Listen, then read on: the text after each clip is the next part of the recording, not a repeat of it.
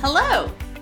Welcome to Be Your Best Self-Health Chats, weekly casual conversations about taking health into your own hands.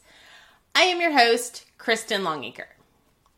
Every week we talk about different topics related to health, such as how to improve your health using exercise, what you're eating, and what you're drinking, stuff like that.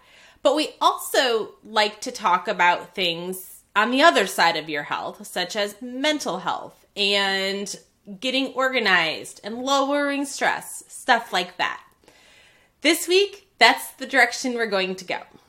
We are going to talk about planning your week and the benefits for your health. I know, that might seem a little bit odd that planning your week actually benefits your health, but trust me, you'll understand the more we get into this how it all plays together. So why is planning your week something that is good for your health? That might sound counterproductive, but planning your week forces you to look ahead to what's coming. What days do you need to plan your meals ahead of time? Such as, do you need to bring lunch because there's going to be pizza in the office? When are you going to work out? Is your schedule so jam-packed that the only time you have is 6 o'clock in the morning? When are you going to cook this week, and what nights do you need to make room for takeout? Planning your week also helps you set a routine, which is something we talked about last week, especially when it comes to your stress levels. Having a routine will help lower your stress. Planning for that routine is also going to help lower your stress. Do you see how this is all going together now? So basically, by spending 15 minutes on Sunday evenings, or whichever day of the week works for you, for me personally, it's Sunday nights, your entire week and the outlook of your week could change. Just by spending these 15 minutes doing one little thing. Okay, so here's what I encourage you to try next week. On Sunday night, sit down with a piece of paper, all of your kids' schedules for the week. Maybe it's sports schedules, school schedules, etc. Maybe bring your significant other into this planning party. But basically, sit down with it all for 15 minutes at your dining room table, kitchen counters, on the floor, whatever works best for you. First thing you do is write down a list of every single thing that is going on this week. Get as detailed as humanly possible.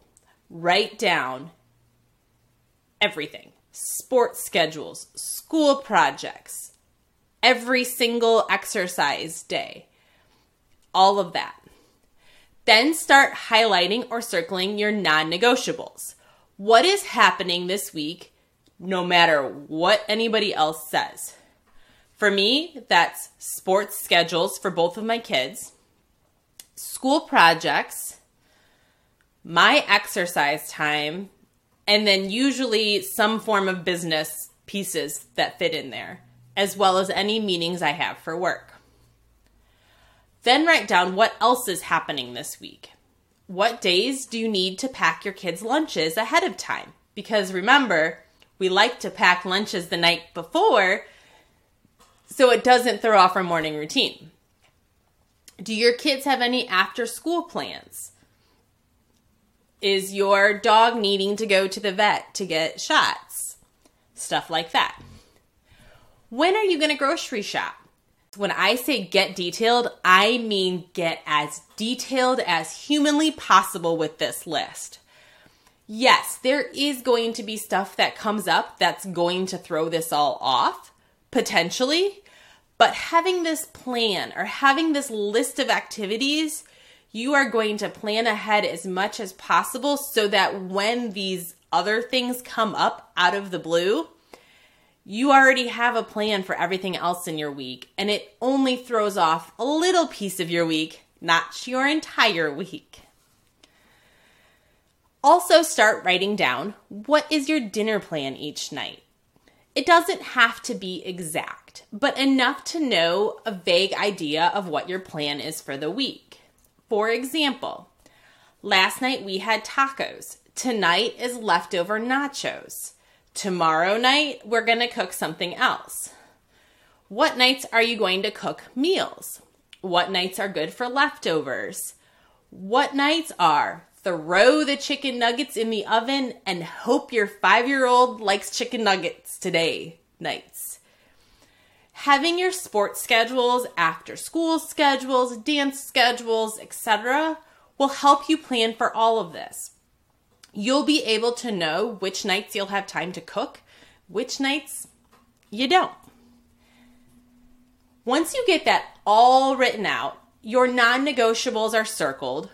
Put them in your calendar, your planner, your phone, whatever works best for you. Personally, I'm a paper planner person, so I have to write it all down. I get as detailed as these nights I have to make lunches. These nights I have time to cook. These nights we have sports going all night long, so it's everybody for themselves for dinner. These are the days that I know exercise isn't going to happen because it's just not in the cards. These days I know I need to prioritize sleep because the next day is going to be a busy day. I like to get as detailed as possible with it all, including writing times down. So at 9 o'clock, that's wind down for bedtime in my house, and it goes in my planner. So now that you have it all written out in your planner, write down your goal for this week. Did you know that research actually suggests that by writing out our goals, we are more likely to achieve them? We are going to talk more about goals in the coming weeks, but for now, what is your one focus for the week? And I'm not talking, I want to lose 10 pounds. I'm talking something as simple as, I want to stick to my workout schedule for the week. I want to eat vegetables at one meal every single day. I want to hit my water goals every single day this week. Think small right now, but big in the long term. Does that make sense? As I mentioned, writing it down, you are more likely to stick to it because you're going to see it every single day when you look at this planner that you have outlined with all of your stuff for the week. So maybe you're having a day that you missed your exercise because a kid got up early and your morning routine is thrown off.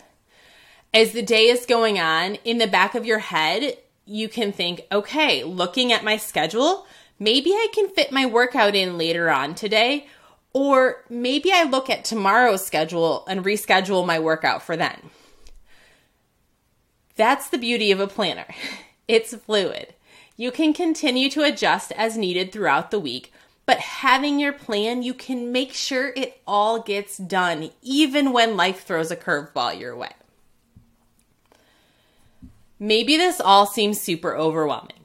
I get it. There is a lot I just told you to do in a quote-unquote 15-minute amount of time. However, the more often you do this, the easier it's going to become.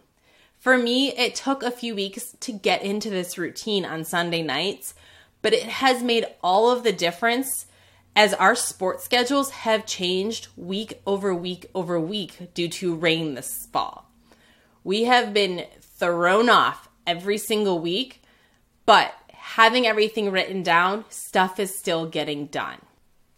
However, I want to help you with your goals. So if you are overwhelmed, I went ahead and put this all on one simple download for you that you can sit down on Sunday nights and fill in yourself. It's called the Calm Your Chaos Weekly Planner because it is time to calm the chaos in your life and give you more time to focus on what really matters. So it's a simple one-page, little downloadable worksheet that you can print out every single week and hang up on your fridge with all of your non-negotiables, all of your plans for the week, including your dinner plans and your one goal. To get your copy, visit calmyourchaos.bestself healthcoaching.com. You can print it out, use it as many times as you want, make it for the month, the year, whatever you need to do to help calm the chaos in your life. As always, I'm here to answer questions, to have a deeper conversation about this topic, and to help you plan things out because I want to see you reach your health goals. I'm here to help you be your best self. Don't forget to hop over to your favorite podcast app to rate and review Be Your Best Self Health Chats, but also make sure to subscribe so you don't miss our weekly conversations. Have an awesome week, everybody.